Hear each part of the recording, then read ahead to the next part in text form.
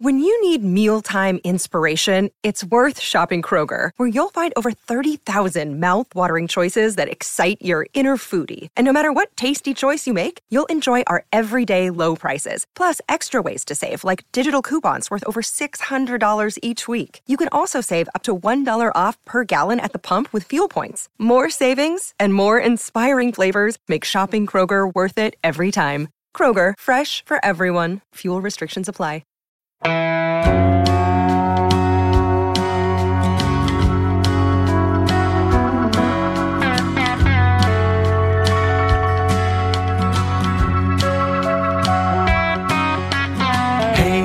Hey, where you been? Buckeye Talk is about to begin. Hey, come on in. Back to your Tuesday Buckeye Talk. Doug, Nathan, Steven. Listen, this was like the camp preview. Hey, everybody's getting started. What do you think? Quinn Ewers happened. So Quinn Ewers is happening. And also, since last time we spoke with you, because we had pre-recorded Market Down Monday, Jaheim Singletary decommitted. So we have not yet talked about that. So that's 2 5-stars that we need to talk about. And we're going to use those two things that are happening and have happened to guide us into a discussion about sort of what you're feeling about the Buckeyes as we get ready for fall camp. Again, on Tuesday, this is coming out Tuesday morning. On Tuesday, we're going to talk to the quarterbacks. Corey Dennis, the quarterbacks. That's the discussion on Tuesday. It's kind of like a pre-camp thing, and then Wednesday practice starts. We're going to be at practice watching stuff. Watching stretching on Wednesday. So we'll have a live emergency watching stretching podcast. No, we won't. We're going to stick mostly with Wednesday or with mornings because, unless it's an emergency. I think you guys like him in the mornings. It makes us less crazy to try to be cranking stuff out. Nobody else is giving you podcasts 5 days a week like this. So we'll hit the mornings with the news of the day before, and you can read cleveland.com/OSU or cleveland.com/Buckeye Talk. Either are good. We're kind of transitioning people to cleveland.com/Buckeye Talk, but either work. Read that stuff for what's going on, right? Try the texts for instantaneous reaction. You should get it. 614-350-3315. Numbers ticking up really seriously, like now. If you don't get it now, you're missing stuff. Because, yeah, it's on Twitter, but like you're following everybody on Twitter. Twitter's a mess. There's a lot of jackholes on Twitter. I'm not saying there's no jackholes on the text, but it's only me. There's a lot more jackholes in the world. Text, you're going 2 for 3, and then I'm what I am. So honestly, for real, you're going to miss stuff from us if you don't try the texts. 614-350-3315. Sometimes I beg you like on our behalf. Now I'm speaking to you on your behalf. You will like it. So try it. 14-day free trial, then $4 a month. All right, let's get into this. I want to keep it on football related as much as we can. Nathan, I know you have a piece up that I haven't had a chance to read yet as we record this Monday afternoon that just went up about the NIL implications of this. Is every high school player in the world going to leave high school a year early so he can go be a millionaire? I would direct people to that. Maybe we'll get to that if we have time. But let's talk about the football side of it. Quinn Ewers is definitely coming, but Nathan, we don't yet know when he's going to be here. We assume it's not going to be Wednesday. So how does this affect, and I don't want to completely duplicate the emergency Quinn Ewers pod we did last week. I want to mostly talk about how anything that the facts that are new, has that changed anything about how we're thinking? So where are you now today, knowing that he is coming? We don't know exactly when. We're going to assume it's soon, but it's not for the start of camp. So where are you and what Quinn Ewers does this year? It struck me earlier today that, like, what's the one thing that Ryan Day has been consistently saying about this competition from the start? It's that from a mental standpoint, these guys have to all be focused on their job that day. Don't be looking over your shoulder. Don't be worried about what the other guy is doing. Don't get distracted by the spectacle that jerks like us are going to put on this. Worry about your job. Worry about getting better. You guys are all like driving down the road at the exact same speed or the exact same, you're at the same level. And then all of a sudden now you got this big cloud of dust coming in from Texas that is, I think, impossible to ignore and impossible to not potentially distract from that, right? I mean, how do you, if you're one of these other three quarterbacks, I don't know how you don't think about this. And then pretty soon that mullet's going to be in the team meeting and the quarterback room. And how does that throw? I mean, it is one of these things that inevitably it shifts things. And I know you put out a good text about like, don't believe a lot of what you're hearing right now, maybe even on either side of this, but it does shake things up. I mean, how else can you look at it? And it's going to be, Ryan Day already, I think with just three guys here, had a bit of a challenge on his hands, he and Corey Dennis, to manage what happens here in preseason camp. And now throwing this kind of sideshow on top of it adds a whole nother element. No offense, but of course, but what did you do? But what's the result? Of course. But I don't know what the result is because I don't know how soon he's going to get here. Okay. So Steven, we had done a video, and if you guys, I mean, I'm just going to start. It's season time. You guys have to be following us on every platform. I don't know what to tell you. Subscribe to our YouTube channel. We put up an instantaneous video Monday afternoon where we did like 5 minutes on this. And Steven, in that you said, okay, assume he gets here the next 10 days, right? I think that's a fair assumption. I mean, he's got to pack. Packing is a pain. Nobody likes to pack, right? You got to say goodbye to everybody, right? That's a pain. So you got to drive up. He's probably not driving. They can probably get someone to drive. He's got $1 million in NIL waiting for him. So I don't think, he's probably got a private jet. Jeff Bezos is putting him in his moon rocket. He'll be here in 15 minutes. So I would put it, if we're saying he'll be here the next 10 days, I would put it on the short end of 10 right now. Whatever it is with the class and the English class, he's got to finish. This is mostly from Pete Thamel reporting. You got to get that worked out. There's a little NCAA bureaucracy. Nathan, just real quick, as we understand it, do we believe that he could be like maybe here ready to go and the NCAA won't let him get on the field yet? Is that possibly a sticking point to this in some way, do you think? I think that's always potentially a sticking point, as we saw with Palea Gaya-Tote. I mean, now that's or Nea-Tote, I think is how you pronounce it. That's a different situation because it's a transfer, but yes, that's always a consideration. But also the NCAA has given up on doing its job. So I'm not sure that Mark Emmert's going to storm in and be like, wait, I'm still relevant. This $1 million high school kid who's coming to college a year early because we gave up on policing amateurism. Now we're going to stop him. I'm assuming they'll figure it out. Let's say he's in by a week. Say he misses the first week of stuff, but there's limited full practices, right? They're in helmets, then they're in shells, then he won't even miss. Like Steven, he might not even miss a full practice. So how do you think, I'll leave it open to you. What do you think it means now that we know what's happening? I mean, it means these are teenagers who are going to be looking over their shoulder, whether they're supposed to be or not, because he's not missing much. And so it becomes a situation with those guys. Can they keep him at bay? While with him, it's how fast can he pick up on information and how fast can he play catch up? And if he's only missing, let's say 2 practices, but it's helmets only practices. And by the time they really get into the swing of things and really start competing, he's got at least a small amount of knowledge of what he's doing out there, even if it's not to the level that you're comfortable starting him. Then it gets interesting, even if we never know about that. It's like, oh, well, he picked up on this set of plays very quickly, or, oh, he moved through that 2-minute drill pretty quickly.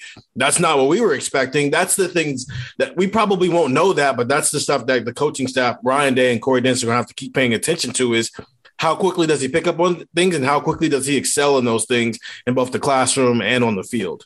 So Brian Stumpf, who's the guy who kind of like created Elite 11, he's a good follow on Twitter. He tweeted on Monday afternoon. Wait, what did I do? I had it and then I lost it. The Trevor Lawrence, Matt Stafford thing. I have it up if you go ahead and read that. Go ahead and read that.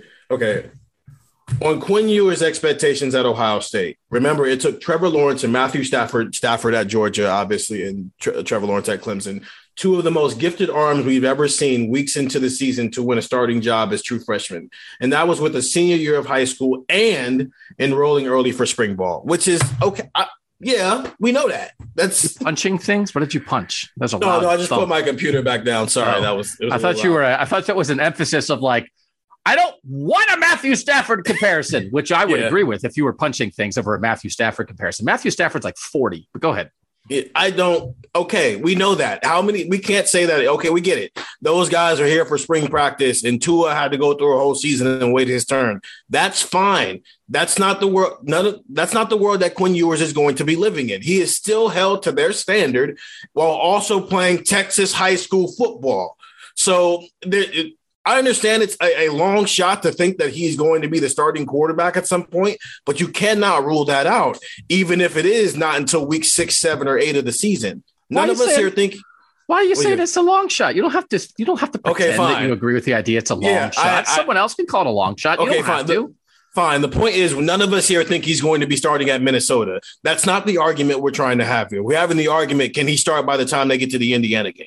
So here's Matthew Stafford played Texas high school football too. So and congratulations on the 15-year-old reference. When it may as well be 4,000 years ago. It's like, well, Les Horvath couldn't do. It's like it's not relevant. Yeah, quarterbacks are 10 times better today than they were even 5 years ago. Here's the other thing. I think the Trevor Lawrence example. Are you telling me Trevor Lawrence wouldn't have been ready to start earlier? They were being nice to the incumbent starter.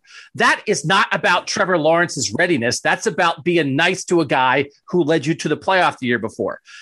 Those comparisons, Brian Stump knows what's up. It is lower the expectation game, in my opinion. So I am restating that I think Quinn Ewers will be the starter at some point this year because it's not just about him. It's about what's ahead of him.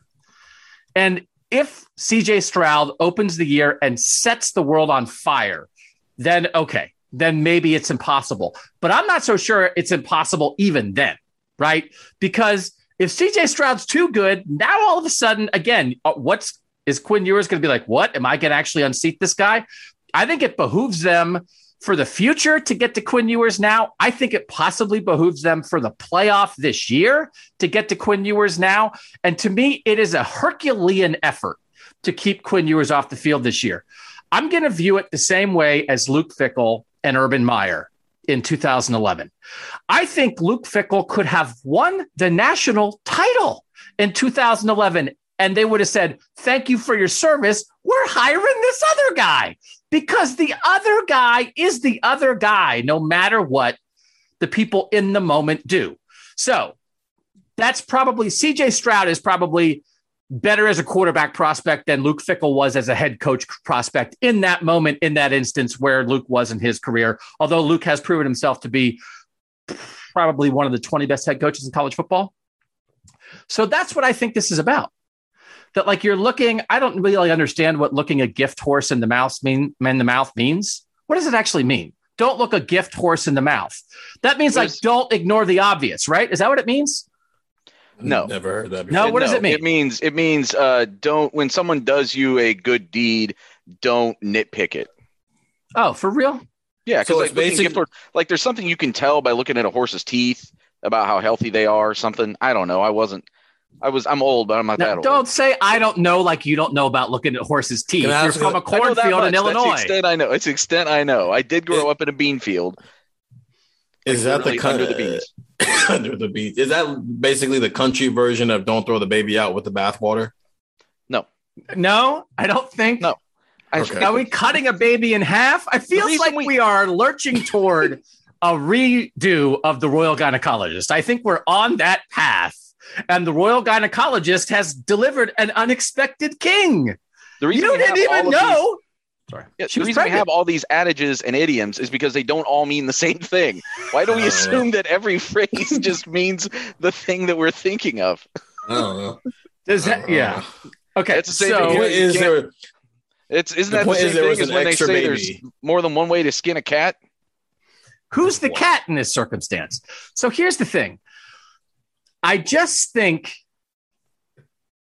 it's obvious that he's great. He's here for a reason. I don't think, and he's here for $1 million. He's here for $1 million. Okay. Yeah. But here's my question again. If you don't think he's going to play this year, do you think he's only going to play 2 years of college football? Yes.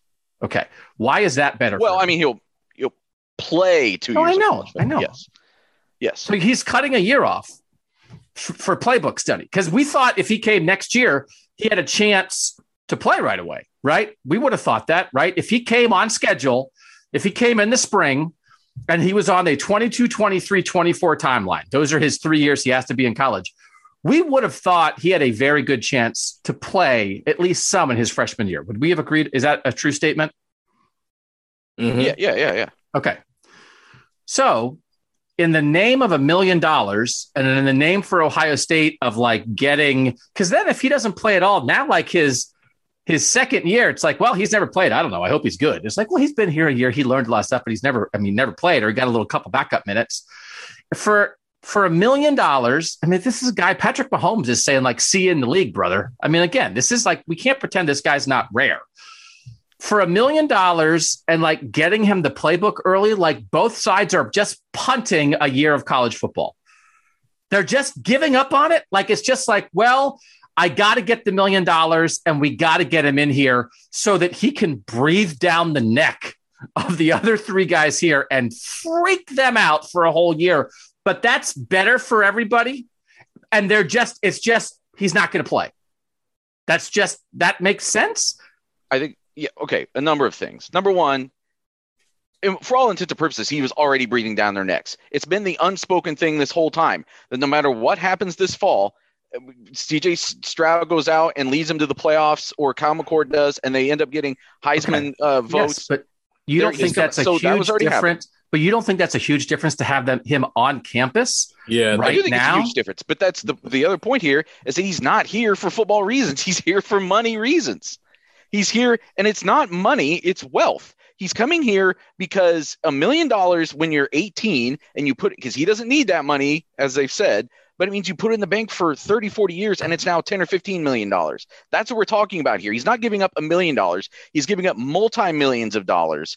And it's not the video game influencing money here. We're talking about major money, if they're true on those, on their estimates of what they could earn from this, if they're accurate about that. Yeah, and when he's in the NFL, he's going to make $40 million a year.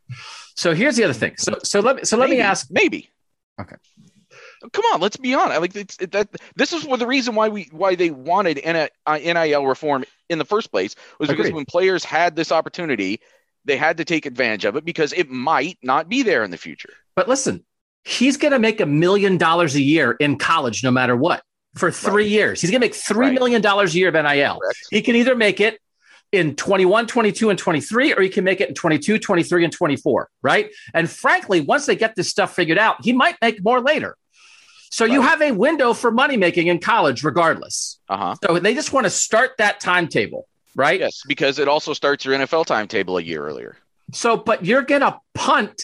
In the name of that, you're punting playing. You think he's punting playing college football this year anyway if he stayed in high school. Right, but his timeline, he would have had 3 years to make the NIL stuff, and then he would have been on a timeline. He still has 3 years to make the NIL stuff, and a year earlier to start his NFL career. He gets to his second NFL contract earlier, gets to his third NFL contract earlier. From a financial standpoint, there is no question this is better for the Ewers family. I don't know how you could possibly argue against that. But why are we assuming that he also doesn't actually want to play football this year? I understand the reasoning for it is money based, but to just think that, I'm good just making $1 million, I'll see you next year, is this not he's going to get out there and start competing and try to win the job. So I see the point you're making, Nathan. I think you're making a good point that you start the clock on money making in both ways, right? Which is the bottom line. You start, you get an extra million, you get $1 million a year early, and then you get your NFL contract a year early. Let me ask you about it from an Ohio State perspective, though, because Quinn Ewers doesn't get to decide when he plays. Ryan Day does. Right. While I think there's a chance for this to be cleaner, right? That he doesn't end up having to take the job from an incumbent. He just takes it now. In terms of like the battle in the room and in terms of like the level of play from the other three guys, do you think this is good for them or bad for them? Like, would Kyle McCord and CJ Stroud and Jack Miller have been better football players this year if Quinn Ewers was in high school, or would they be better football players now with him in the room, or does it not matter? That's a good question. I guess from a psychological standpoint, and I don't know these guys inside and out, but I could totally see it being a bad thing for Ohio State. Here's my general view on looking over your shoulder. If there is a guy that is casts such a shadow that he makes everybody look over their shoulder constantly. You may as well move him in front of them and just do it. Because at some point, you're not getting the benefit. The guy is looming, but you're not getting any benefit from him because he's not playing. But you're possibly like negatively affecting the people who are like, oh, what did Quinn do in practice today? What did Quinn do in practice today? And I just think it's a rare circumstance. And the idea that he would loom, for 15 games. Well, and they would just be like, like is strange to me. Now, if he's terrible in practice and it's like, oh, this guy is clearly not ready. He doesn't understand anything. And everybody sees it, right? And everybody's like, well, that guy's not ready. That guy's like clearly the fourth best quarterback on this team right now. There is no looming. Then okay. I don't think that will be the case. That's not my assumption just because he should be in high school. And by the way, he's only half a year younger than Kyle McCord. His birthday's in March. He's already 18. I don't know what it is. He's a right. If your birthday's in March and you're already 18, you should be going to college, right? If you're on a whatever, maybe he didn't start. I don't know if he had a year where he got held back. I mean, sometimes you just don't start, right? Whatever. Age-wise, he's ready. He's half a year younger. Kyle McCord's birthday's in September, I think. So like he's 18. He's not like, so physically, whatever. Mature-wise, right? That matters sometimes. So I don't think he's going to be so awful in practice that people are going to be like, oh, there's not even a question. And if he's good in practice, how do you not play him is my thing. Go ahead, Steve.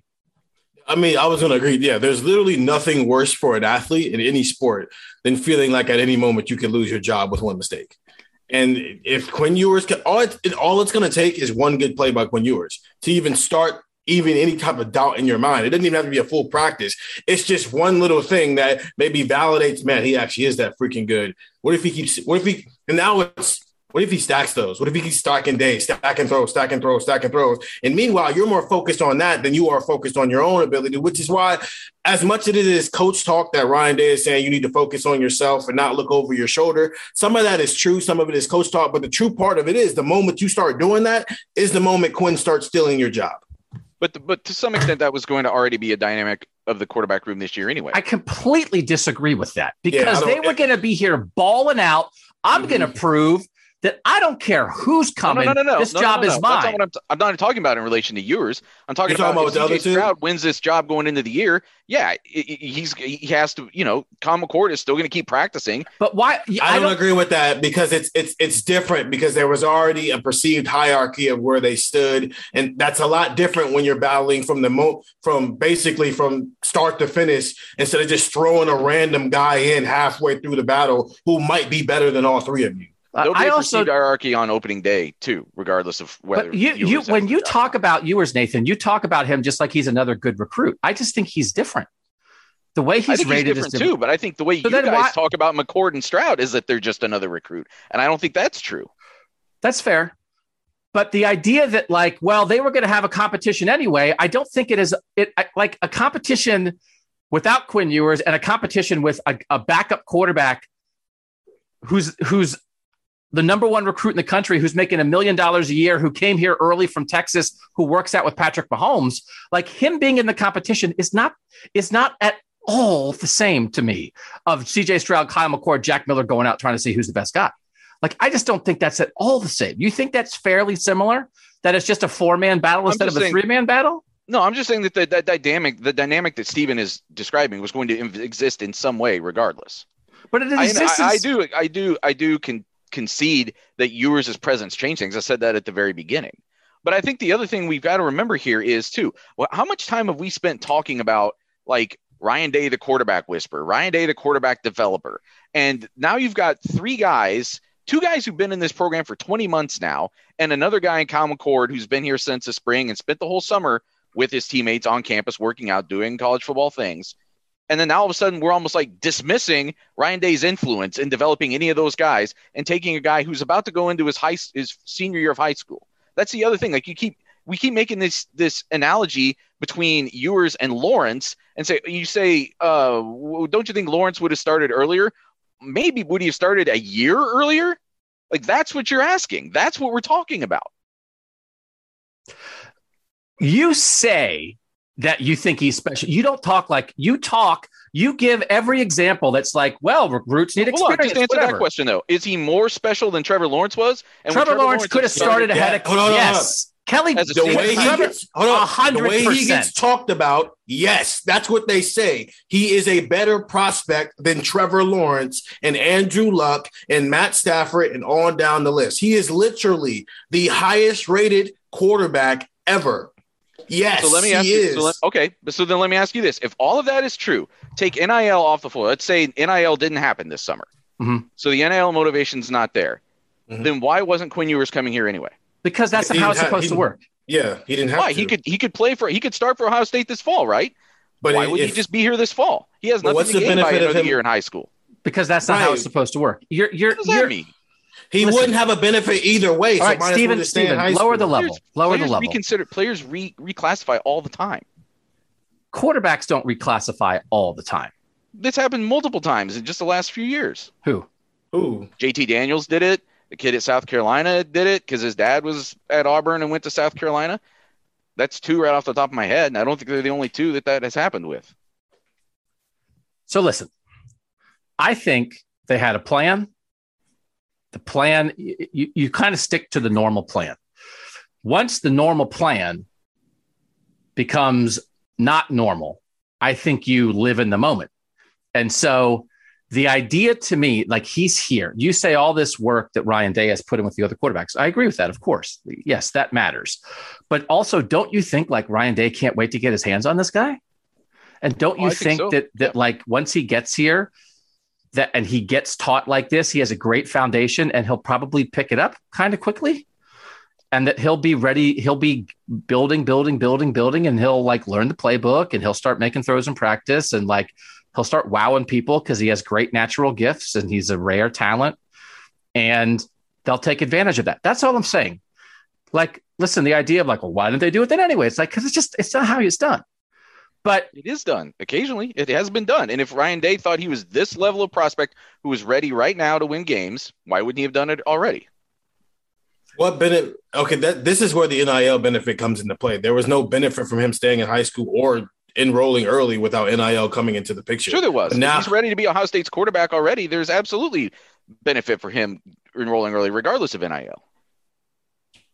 I think it's the wrong way to look at the argument. You're like, if he's so great, why wasn't he here to begin with? Because that's still very unusual. So I don't know that it would be like Ryan Day. Ryan Day has these good quarterbacks that he believes in. And it's you recruit the next guy and the next guy, right? And so, but now that it has happened, it's happened. So like without NIL, what would have happened? He's here. So he's here and he's really good. And he's only going to be here for 3 years. And so you are hanging your argument on, well, if he's so good, why didn't he come anyway? It's like, well, I don't know why he didn't come anyway, but he came now. No, it's just one angle of the argument. Yeah. It's one angle of my perspective that makes me think, like, if he could have been here and it was better than all three of them already by clearly, then why wouldn't they have put this in motion? And maybe they did. Maybe that's what's actually happening here. You can put that in the conspiracy theory bank, I suppose. I'm just saying my argument all along has been the timing of this, from my perspective, would make it almost impossible for him to be the starting quarterback to start the year.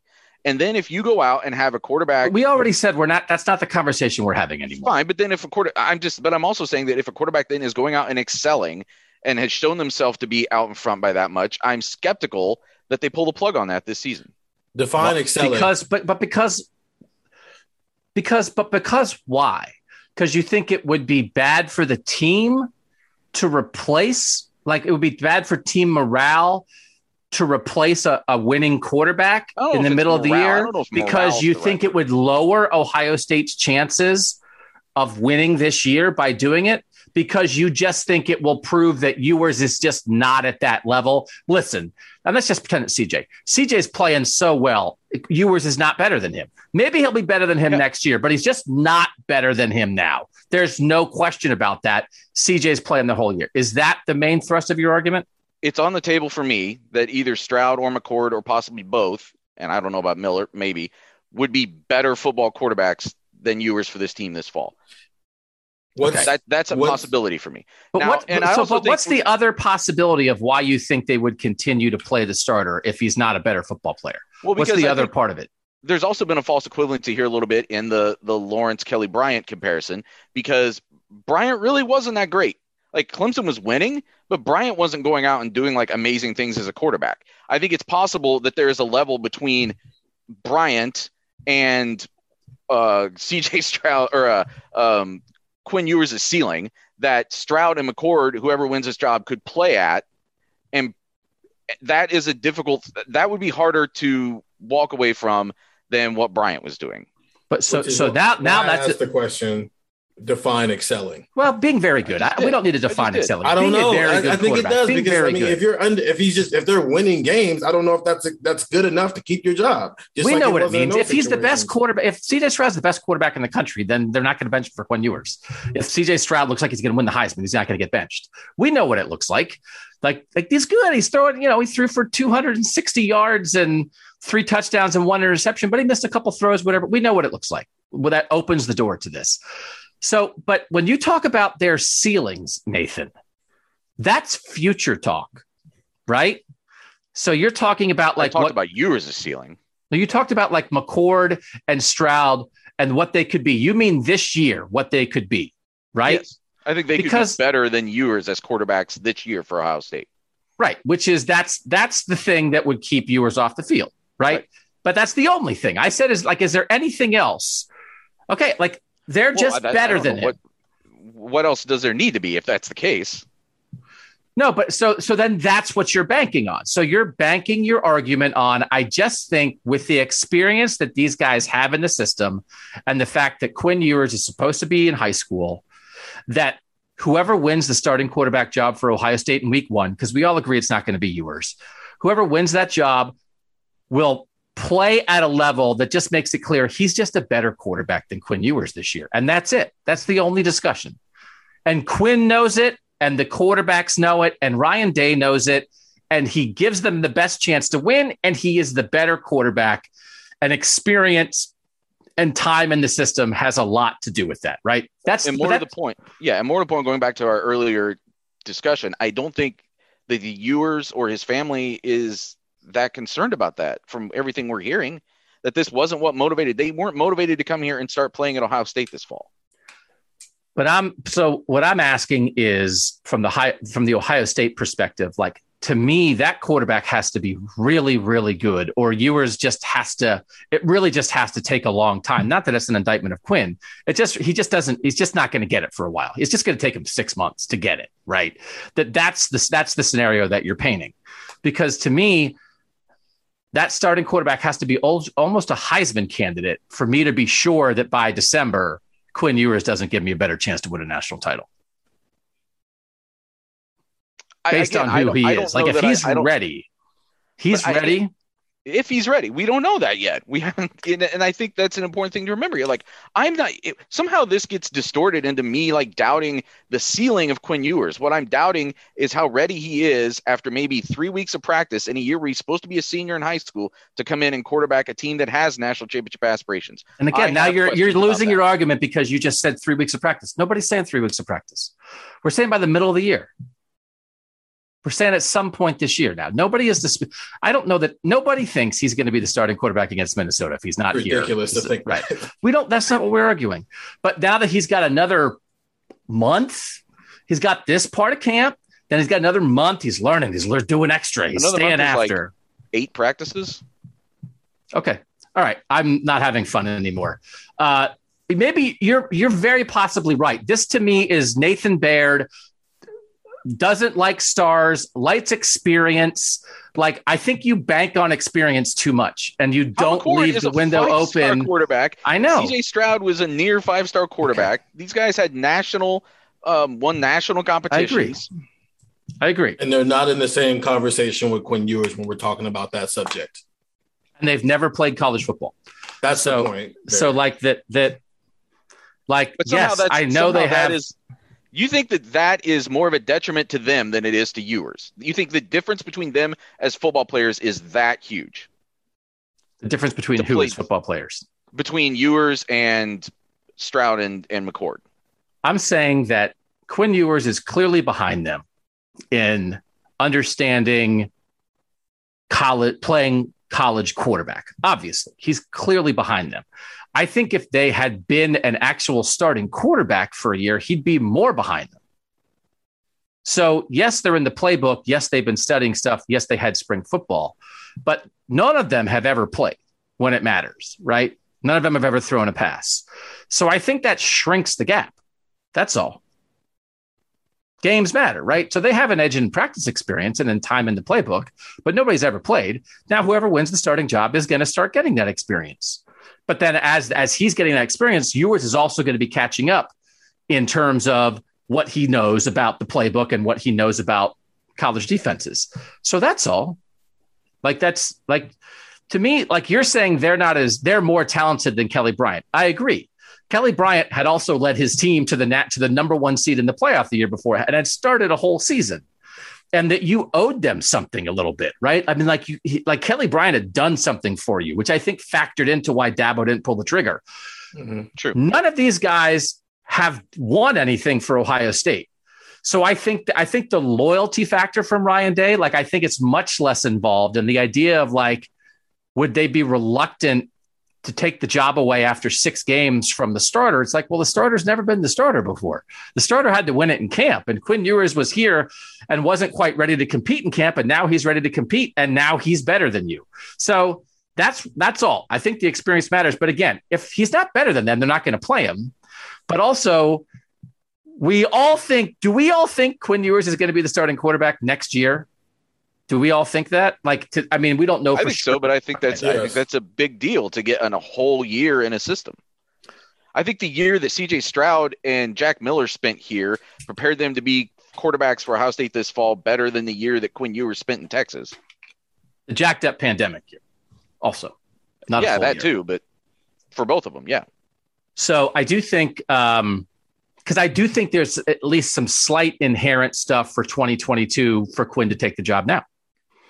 I think it makes it easier for 2022. You don't have a quarterback competition again going into 2022. All of a sudden, the experience that you're talking about, Quinn starts to get it, right? So I'm not saying punt. I'm not saying punt 2021, but I'm saying I think it is better for the future of Ohio State football for Quinn Ewers to take the job as soon as he's ready.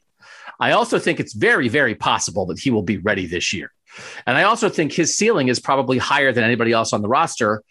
It's just a matter of when can Quinn get to it. So all those things that play, then the only way Quinn is not the starter at some point this year in my mind is because it's so obvious, which is a combination of the starters playing really well. And Quinn is he's a high school kid, man. What are you doing, Doug? My God, you're nuts like that. Both those things have to be at play to me. And I'm just skeptical of both those being the case.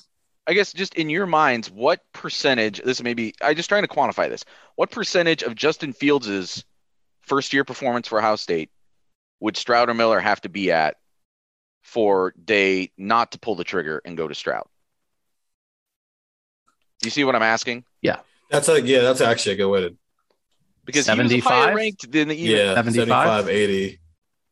And you don't think you don't go into the season with kind of the baseline expectation that Stroud or Miller could be 75% of Justin Fields? So Justin Fields, McCord, Justin Fields was a supreme athlete who could run to escape issues when he had them. Mm-hmm. He was unbelievably accurate, unbelievably mind-blowingly accurate. Agreed. Who could also get you out of trouble when stuff went wrong. And just was absolutely poised in the moment. And so here it goes back again. This is so we're sandwiching these 3 guys who were in the discussion between Justin Fields, number 2 recruit in all of America, and Quinn Ewers, number 1 recruit in all of America, and asking, well, can't they be how close to those guys they have to be? And it's I don't know how that close any of them are going to be, because I think both Justin Fields and Quinn Ewers are bonkers nutso when it comes to talent. Right. And no offense to the other guys, but I just don't know that they're quite at the same level in bonkers nutso skill and the whole package. Justin has got every bit of it. So to be like, oh, well, why couldn't they be whatever? It's like, man, that's a pretty high bar. Now they're absolutely capable. Sounds low. 75% sounds low then, though. That low. What do you mean by low? That like the idea of like only having to be at 75% of Justin Fields to hold him off. That sounds like a low. So you think maybe they'd have to be at 90% of Justin Fields? Yeah, I think so. Because because to the point of you got to get Quinn out there as soon as he's ready, because his ceiling is so much higher, he might only need to be 75% of what Justin Fields was in 2019 to be ready, because he'll get to 100, that next 25% pretty quickly, while the other people might get stuck at 90. And just to clear something else up that Doug, you asked me earlier, like I don't really worry about like the morale of the locker room and all of that stuff, because I have been the one from the beginning who has kind of defended the ruthlessness of Ryan Day above all else and said, like, listen, you pick who the very best quarterback is on a week-by-week basis, and that's who quarterbacks your team because you're trying to win a national championship. And maybe that's foolish, but I think I agree with the way that he's gone about this. So I don't have a problem with starting CJ Stroud as soon as he proves starting Quinn Ewers as soon as he proves he's the one that should start. I'm just more skeptical than you guys are that he gets there this season, partially because I have respect for the guys who he's competing against. And the thing that I would caution people is they're all going to say he's not there until like the day they announce he's the starting quarterback. Yes. So like, it's going to be like, oh no, it's like, because we're going to be asking constantly. Right. And I do think it's a little bit of the get over the top stuff that like when it comes down to it, like in January, who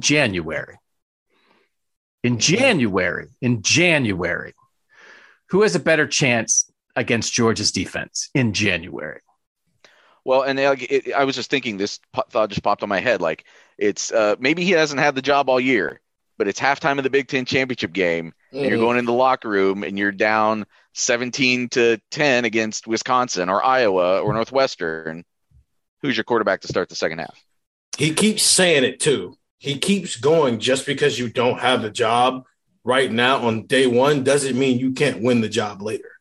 And some of that is coach talk, but I kind of believe it to that point that at any moment he will snatch you off that field and put the guy who might be better than you on it. Even before the Quinn Ewers situation, that was kind of on the table with Kyle McCord, and now it's really on the table with Quinn Ewers. And everyone likes to talk about the Tua Jalen Hurts example. Like Jalen Hurts wasn't getting it done in that first half, right? Like Saban had to do something to shake it up. But I guess I would say, like, if you're Ryan Day and if you like think it's possible that you would put Quinn Ewers in at halftime of the Big Ten championship game, I would put him in week 6. like, let's not pretend that replacing your starting quarterback with the freshman in the national championship game is the best way to do this, right? Like, I don't know that that's the goal, right? Yeah, I could have left really quickly. Yeah, I think sometimes things Alabama does are the exception to the rule, not the one you should follow. So, and I think I would say here, it's like, I think this would be the exception to the rule, right? I'm not saying that this is ideal. I'm not saying this is perfect. I'm saying it's happening. And I'm going to treat Quinn Ewers as an exception in a way that, and I think we'll just put it on a t-shirt. Like, I'm happy to be wrong, and I am often very wrong, but I'm just not thinking of Quinn Ewers the same way I'm thinking of the other 3 guys. And that is not about the other 3 guys. It is a belief that this guy's just that next step of different. And so like anything is possible, but like also not only is anything possible, like I'm sort of going to assume that like the miraculous will happen and that a high school senior will be Ohio State's starting quarterback in the middle of the year. So, all right. Is there anything else on this? We got to get the Jaheim Singletary a little bit, and I got to go do a thing. Like anything else on Quinn that we need to cover? We're only going to be talking about him every day for the next 3 years. Speaking of 5 stars making program changing decisions. Yeah. So I don't even know if we're going to get a chance to do state of the program. We might have to do that in the next thing. We'll take a quick break. We'll come back and talk about the decommitment of Jaheim Singletary next on Buckeye Talk. Doug, Nathan, Steven, I will say one of the things, do the text, 614-350-3315. Just do it. one of the things that I'm a little surprised about is, and this again is like, now I'm agreeing with Nathan. People, Steven, seem very interested in like what Quinn Ewers reclassifying does for like the 2021 recruiting class and does for the 2022 recruiting class. And that to me is like a little bit silly because it's like, well, he got here. Like, why do you care because it's about getting, like, I believe in that, like, individually highly ranked recruits getting to your program matters a lot because I want the guy who's higher ranked because there's a better chance that he's going to be really good. Whether it like hurts Ohio, like, oh, is it going to hurt Ohio State's 2022 recruiting class? Like, what are you talking about? Who cares? We'll acknowledge it. Like when they finish 4th in 2022, we'll be like, well, Quinn Ewers, whatever. But like, because that's not actually the end game, Stephen, right? The name of the game is not get the highest ranked recruiting class, but we are getting some questions about that, right? So let's cover that very quickly about Quinn Ewers and the reclassification. What did it do for the 2021 class he's now part of, and what does it mean for 2022? So let's start with 2021. They're still second behind Alabama, but the gap between them and Alabama closed a little bit. Now it's about 6 points or so, and they have 7 5-stars in it now, adding Quinn Ewers to that, which is tied with Alabama. It's him, Jack Sawyer, JTT, Emeka Egbuka, who are 4 of the top 10 players in the country, headlined by Ewers being the number 1 player. He took that spot over from USC's defensive lineman, Corey Foreman, and then you add in Donovan Jackson, Travion Henderson, and Kyle McCord. Those are the 7 5-stars. All but 3 guys are top 200 guys, and that's, one of which is the punter, Jesse Miraco. So it's all but 2 actual like skill position guys who are, top 200 recruits. And so they're still the number 2 class in the country. It just closes the gap a little bit. It's one of the 5 highest rated classes of all time, along with Florida, Bama's 2021 class and 2017 class, and then Georgia's 2018 classes. So not much there, right? The real interesting thing is the 2022 class. And not all of that is because you lost Quinn Ewers. It's also because you've lost 3 people in 10 days and 4 people from the class since April. You lost Hassan McCullough to Indiana. You lost Benji Gosnell last week. Then you lost Jaheim Singletary 24 hours ago, 48 hours by the time you guys hear this. And then Quentin Ewers reclassifies. That's more of the issue. You lost Jaheim, Desan, and Benji Gosnell than it is that your quarterback decided he wanted to get here 6 months earlier than expected. All right, no offense. Let's not pretend that Benji Gosnell was on the same level of Desan and Jaheim. No. But losing Desan McCullough and Jaheim Singletary for this defense, 2 top 100 players. Jaheim Singletary is a top 20 player from Florida, Jacksonville guy, just like Sean Wade was. They're going to lose him to a school in the South. What should this tell Ohio State fans, Stephen? Should this make Ohio State fans nervous about anything big picture or long term? No. I think this is – Jaheim Singletary should not have committed to Ohio State when he committed to Ohio State. It's just that simple. They've moved very fast with their defensive back recruiting in this class, and it's a little – I don't know if it's good or bad. Clearly, it's bad with Jaheim Singletary. But this is how this played out. He came out with like a top 5, top 6 or something in November. 2 weeks later, he had an Ohio State offer as a 5-star cornerback who probably should have had an offer way before that but Kerry Combs had just got here. So he earns an offer 2 weeks later.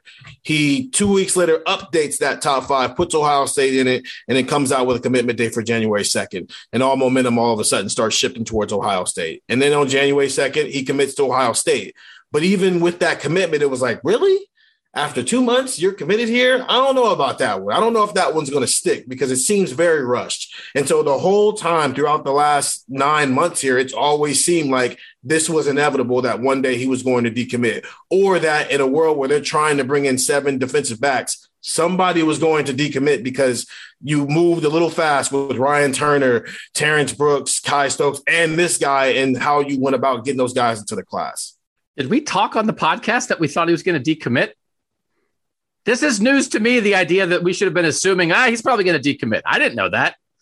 We had him in the starting lineup for 2023 national championship team. The idea in the past, we have talked about the idea that one of these defensive backs might leave. It wasn't necessarily him, but the idea of you got guys very fast and might not be able to keep all these guys.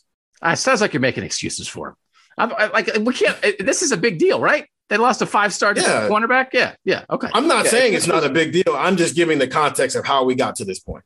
Okay. I think if this had been if Zach Rice had committed to Ohio State previously and decommitted over the weekend, I think people would be losing their minds about Greg Studrawa right now.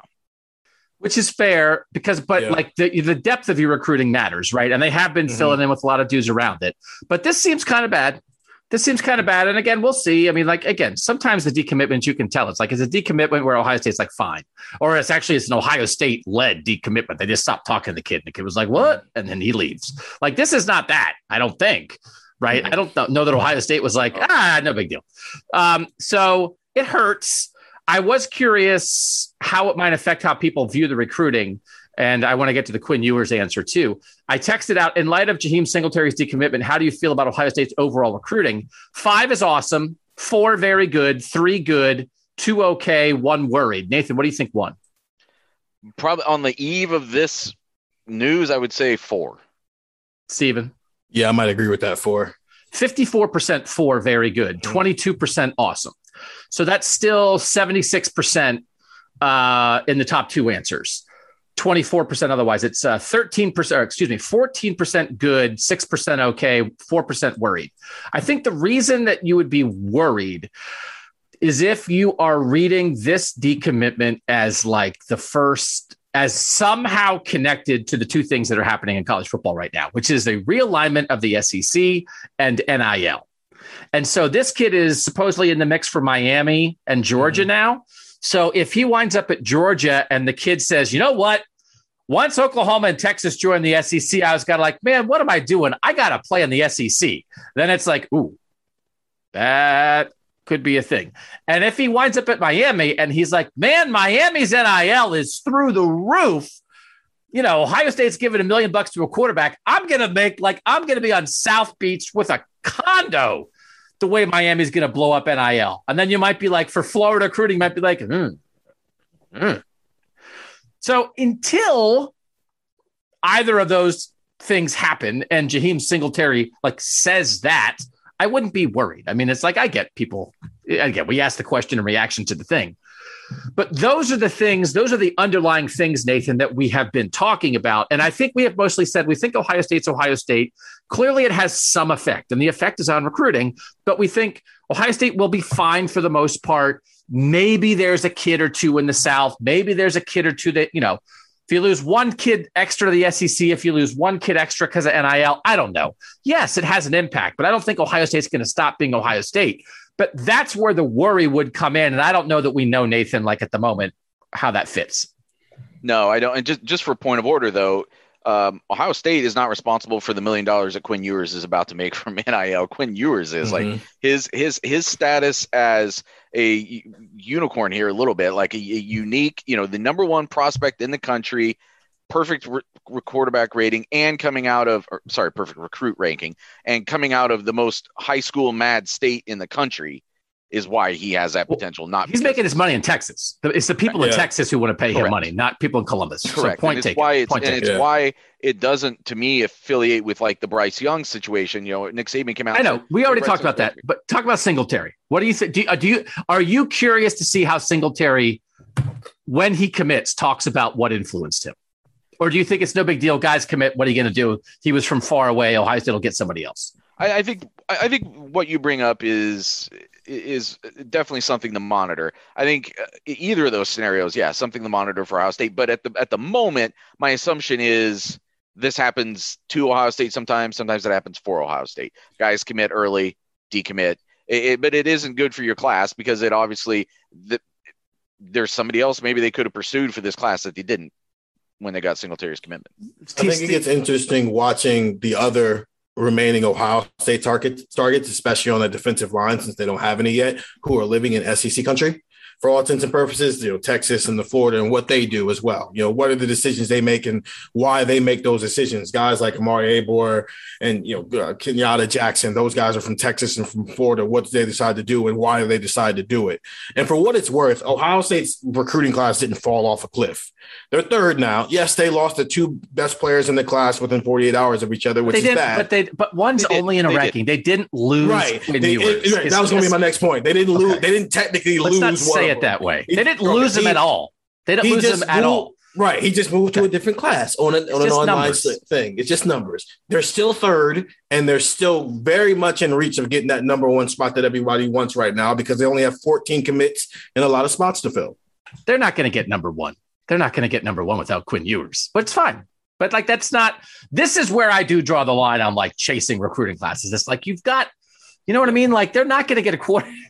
I don't know are they going to get a quarterback in 22 now, Steven? Do you think they'll get one? Probably not, but the only reason I say that is Alabama's only 3 points ahead of them, and they have their quarterback already. And Ohio State has a lot of 5-stars still left on the board. Yeah, they're not going to get, but that's okay. It's like, this is where it doesn't really matter. You took out the best guy. You took out the best guy, so he's not going to count, but he counts. Because the other thing about this is, by the way, it's like Texas joined the SEC. Listen, if the Texas High School Association was like, you know what, take your $1 million, and Quinn Ewers got paid $1 million in Texas this year, and everybody in Texas that was paying him $1 million in NIL money was like, you know what would really help you keep making NIL money from these companies here in Texas? Going to Texas. That would really help your brand, because I don't know that we want to pay you up in Columbus. Why don't you stay in Texas? I'm not so sure I would have felt great about that from the Ryan Day perspective of like, you know what? Why don't you just enroll now? Like, I don't even want to crack that door. And I know Sarkisian has the Southern California kid. I get it. You don't think California kid because Quinn Ewers left. Exactly. You don't think if Texas companies started shoving money in Quinn Ewers' pocket and we're like, you know what we like? We like Texas football. You know where Texas football's going? The SEC. Quinn. You don't think that had a chance at something? Which is another, it's like, okay. Which again, circumstances change. And like, now he's here. Now you got to go. With the possibility of a Quinn Ewers addition for this season, I asked it when possibility was still a word you had to use. How do you feel about Ohio State's overall quarterback situation for both this year and the future? Again, 5 awesome, 4 very good, 3 good, 2 okay, 1 worried. Nathan, where do you think people vote? I think people are maybe overly concerned about outgoing transfers, so I might say 3. Steven, what do you think? 2. You think their answer is 2, just okay? Again, I do think you guys, the way you texted about it, and then I texted about it also on Monday, Steven used the word shambles to be like, well, the quarterback room might be in shambles. I literally think the last word of the text that you sent about Quinn Ewers coming to Ohio State, the last word was shambles. It's like, okay, there was a lot of good stuff before that, but the conclusion was shambles. And then Nathan, your text was like, this can happen and this could happen and this could happen, but what are the chances of that? And it's like, I don't know. They seem quite possible to me. So I came in with a text that was like, don't listen to anybody. He's going to play. I'm very, it's like they just got the best quarterback recruit they've ever had early. And you're guessing that people are going to be like, oh God, this is the worst thing ever, which honestly, I actually thought might be possible. That is not where people are. That is not where people are. And I said that I thought there might be an irrational fear of the transfers. Mm-hmm. Yeah, that's why I said 2, because I'm thinking people, instead of thinking about the starter, instead of even with the shambles thing, it's like everybody will focus instead of going, hey, look how awesome the starter is. Oh my God, what's behind him? Nothing. Who cares? And again, but again, a reminder that our texters are smarter than we give them credit for. Yes. 5, awesome, 55%. 4, very good, 30%. So 85% of the people are like, this is cool. More good quarterbacks. Good was 8%, 1 worried, and 2 okay, both tied at 4%. So that's like 8% of the people who are a little bit like, but only 8%. So I was very curious about that. It's like I have more I want to get to. I don't think we can get to it. What are we doing? What's today? Today, this pod as they're listening is Tuesday. What are we doing, Nathan? Who are we talking to Tuesday? We're talking to Corey Dennis and the quarterbacks like Tuesday afternoon. Is that correct? Yes. 3 p.m. Okay. And we're going to record after that. What are they going to say? Nathan, we're not going to get to the rest. The other 2 questions that I asked were, with NIL and conference alignment in full swing, how do you feel about Ohio State's overall football program and everything that goes into that? taking this year into the future into consideration. That's like big picture. Is the world passing Ohio State by? The world is changing. Oh my God, college football, I don't even recognize it. Awesome still won that. 50% awesome, 40% very good. So with all this stuff changing, is the SEC going to take everything away? 90% of people are at a 5 or a 4 for the program. And then this year's team, and we'll do this more on a later pod, this year's team with camp about to start, how do you feel about Ohio State's team and chances of competing for a national title for just the 2021 season? We know the 5-4-3-2-1. Stephen, what do you think won for competing for a national title this year? Not winning, but like being in the mix, just like Ohio State always is. I think 5. I mean, it can only go up. The ceiling can only go up. Nathan, what do you think? So did you ask the question directly in relation to the quarterback situation? No, it's with camp about to start. How do you feel about Ohio State's team and the chances of competing for a national title for the 2021 season? I'd say 4. So 4 did win. This was the only one where 5 was actually very good was Jaheim Singletary. So Jaheim Singletary recruiting, that was still 4. Quinn Ewers in the quarterback room, that's 5. Overall program is a 5, but the team this year was only a 4, which I was a little surprised by. 52% 4, very good. 26% 5, awesome. 16% 3, good. Okay, 2 is 5%, and worried is only 1%. We'll come back and wrap up with one more thing I want to ask about next on Buckeye Talk. All right, last text thing. Listen, this is you got to roll with us. You've got to roll with us. Like if you're here, you're one of our people. We love you. Let's go. Get subscribed to the YouTube channel. Make sure you got bookmarked cleveland.com/Buckeye Talk. You're with us. It's time to go. We're ready to roll. We've gone through the whole offseason, the whole weird season of last year. Like it's go time. Let's go. We're ready. You're ready. Let's do it together. You are our people. If you're this deep into the pod, you're one of our people. Join all the way. Ask for a gift. Try it if you've never tried it. Give it as a gift. If you've done the texts and you like it, suggest it to a friend. Like, help us spread the word on this. And if you listen to us and you have Ohio State friends who don't listen to us, tell them to try us. Tell them to try us. We want to grow Buckeye Talk. We're big. We are big. We're big. We want to get bigger. We're having meetings about it. We want to get bigger. There are people out there who don't know about us, which we're a little confused about what to do about those people. So again, we put a lot on you. Man, we put a lot on you to listen to us because you're one of us. So we're asking, spread the word on Buckeye Talk. Nathan, Quinn Ewers coming just for 2021. Does it increase Ohio State's chances of winning a national title, decrease it, or basically no effect? And that's taking into account we don't know what's going to happen, but the option of him being here, his presence, right? He's here. As you evaluate this season, do you think they have a better chance or worse chance, or it doesn't matter? So remember last week we were talking about trying to come up with that word for when you think something will happen, but you're not going to pick a specific incident of it happening. I kind of feel that applies here. I think even though I was the one arguing that I'm not sure he could actually win the starting job this year, I think it does increase their chances of winning a national championship to add a player of his talents to the room. What do you think, Stephen? I think it's the same right now, just because of the scenario of how he's getting here. I think it's the same.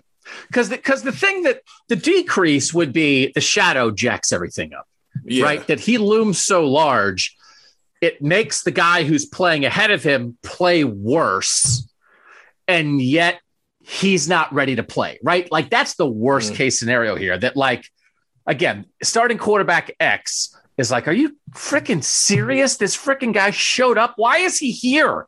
It's not your turn yet. Why are you here? And then that guy goes out and throws a couple picks or just is not ready. And maybe it's not even related to Quinn, but maybe that guy just isn't great. And then they're Quinn, are you ready? And Quinn's I don't even know. I can't. Where's the bathroom? I'm not ready. Are you kidding me? I'm supposed to be in high school. I just literally spit on my screen.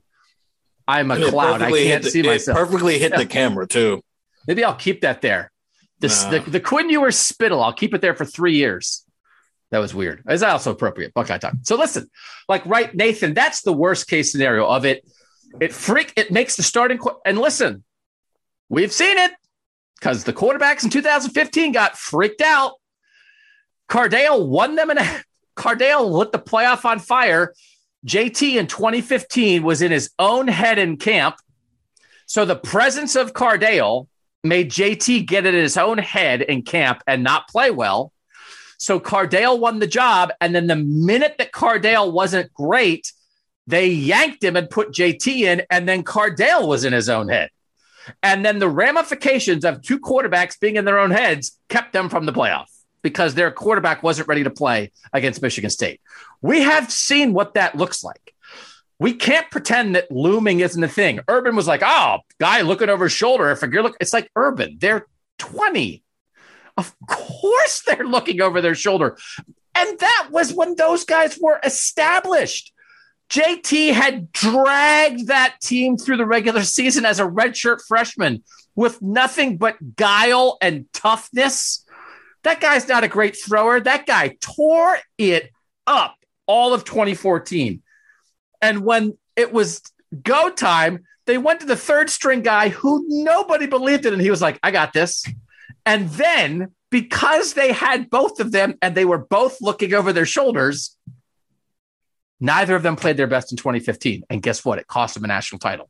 So we've seen it. Okay.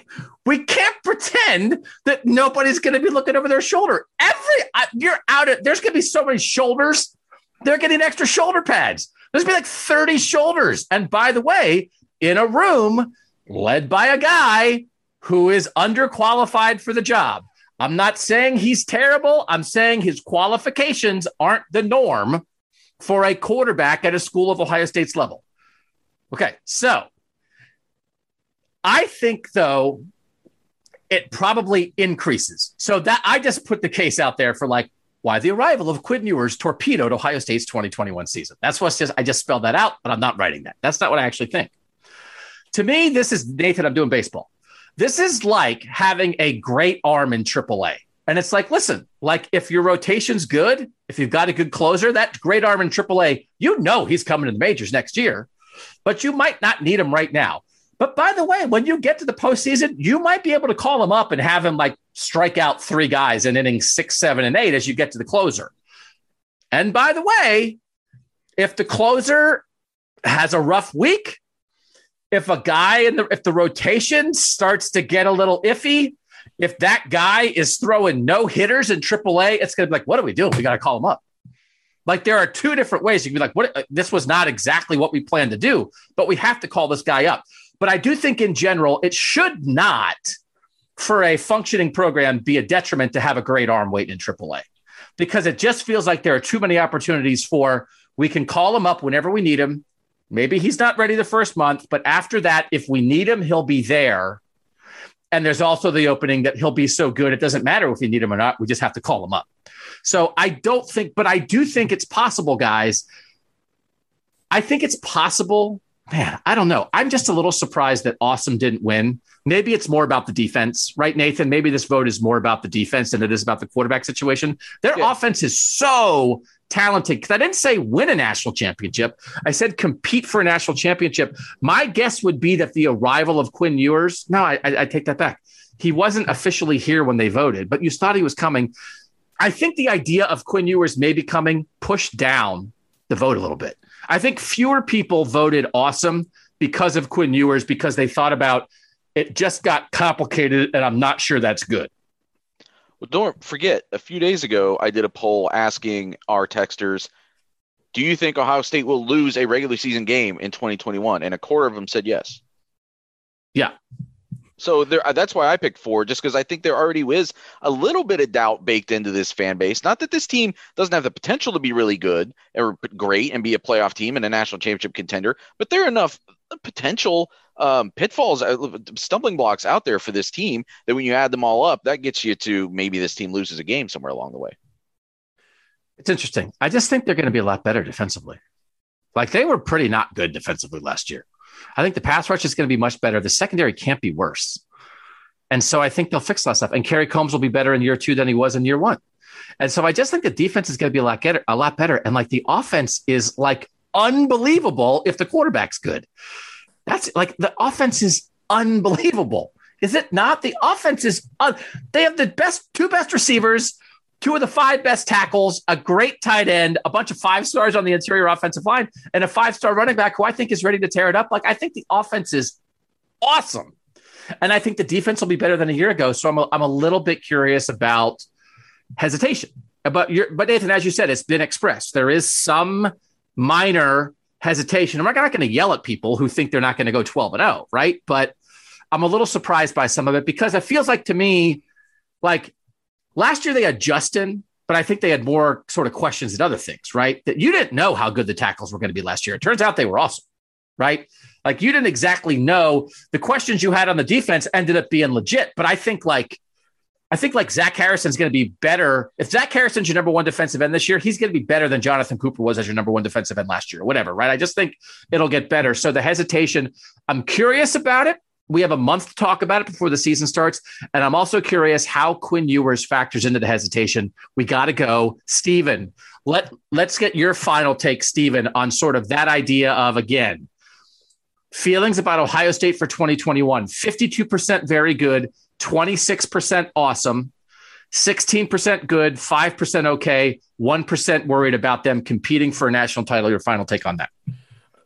I mean, that seems pretty spot on for where you should be right now. Obviously, as you said, that they probably voted before the Quinn Ewers official decision came out. But the point of the matter is, if you think everything on defense will be better and you think this offense is as awesome as it is outside of the quarterback right now, then and you have belief in what Ryan Day is as a quarterback developer, then this Ohio State team should be fine. I think all 3 of us have been on the record saying they might go 12-0 this year. And so that should be your expectation because you're still dealing with some high caliber quarterbacks, even if there may be levels to how we want to rank them within their own pedigree of stuff. But yeah, this very good and awesome is a good spot to be in right now. It means you believe in everything else, but maybe you're a little hesitant on the quarterback right now. I think it's possible that the year plays out that the starting quarterback is kind of like JT. And then rather than going to Cardale in the playoffs, you go to Quinn Ewers, like whatever, in the second half of the year, that the starting quarterback does a really good job and is a very, very, very good player through the first half of the season as Quinn figures out what's what. And then it's just like, now we go to the closer. We're going to him to get 5 outs because we're trying to win a national title. And we just think he's an over the top guy. And we got him enough experience. And this Nathan, I mean, the offense is so good. I almost think that enhances the idea of you can live, I think, with a younger quarterback. I think the argument of like the experience matters. I think the more experienced the rest of your offense is, the more you can live with the inexperience of the quarterback. Because if you were like, well, he might get killed back there, we got to play the guys who have been here. But it's like Thayer Munford's not going to let anybody get to the quarterback. Thayer Munford is not going to let anybody get to the quarterback. And Garrett Wilson and Chris Olave and Jeremy Ruckert are going to be open a lot, regardless of who's thrown to it. So I think it can be, I think it's kind of, not easy is not the right word, but I think it's somewhat easy for the quarterback, whoever the quarterback is. Now I just invented a whole new podcast. The hard part of that, Nathan, is because it's easy relatively, not for a podcast host, but for a good quarterback, because it's easy, that starting quarterback may look really good because he's surrounded by such talent. But Ryan Day might be the guy who has to know, you know what? I know that guy looks really good, but I know what Quinn is starting to get, and I know Quinn gets us over the top, and I don't want to change quarterbacks at halftime of a playoff game.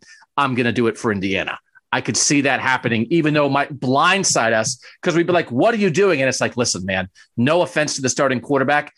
Chris and Garrett and Thayer and NPF made a lot of guys look good. Wait till this guy gets in there. I think that's out there. I think that's plausible, but I also think it's, at this point, I think equally plausible that they look at it and say Quinn Ewers and his talent are going to get there, but for this season, because of that machine that's built up around there, you just need the guy to execute it. You're going to go with, precision and a little bit more veteran poise, although there's not much veteran there, over talent. And then the question Ryan Day has to answer at some point is, does that beat Bama? If that's right. What it is, does that beat Bama? Now, listen, again, this is not, if CJ Stroud is the best quarterback in college football, then it's off the table. I just don't know if that's where we think that's going to happen. All right, got to go. Wednesday pod will be about what we hear from the quarterbacks on Tuesday. But on Tuesday evening, make sure you go to cleveland.com/Buckeye Talk. Read what we have. We'll have an instant react video about it as fast as we can. And then we'll come back Wednesday morning with all the deep analysis you've come to know and love on Buckeye Talk. For Nathan Baird and Stephen Means, I'm Doug Lesmerises, and that was Buckeye Talk.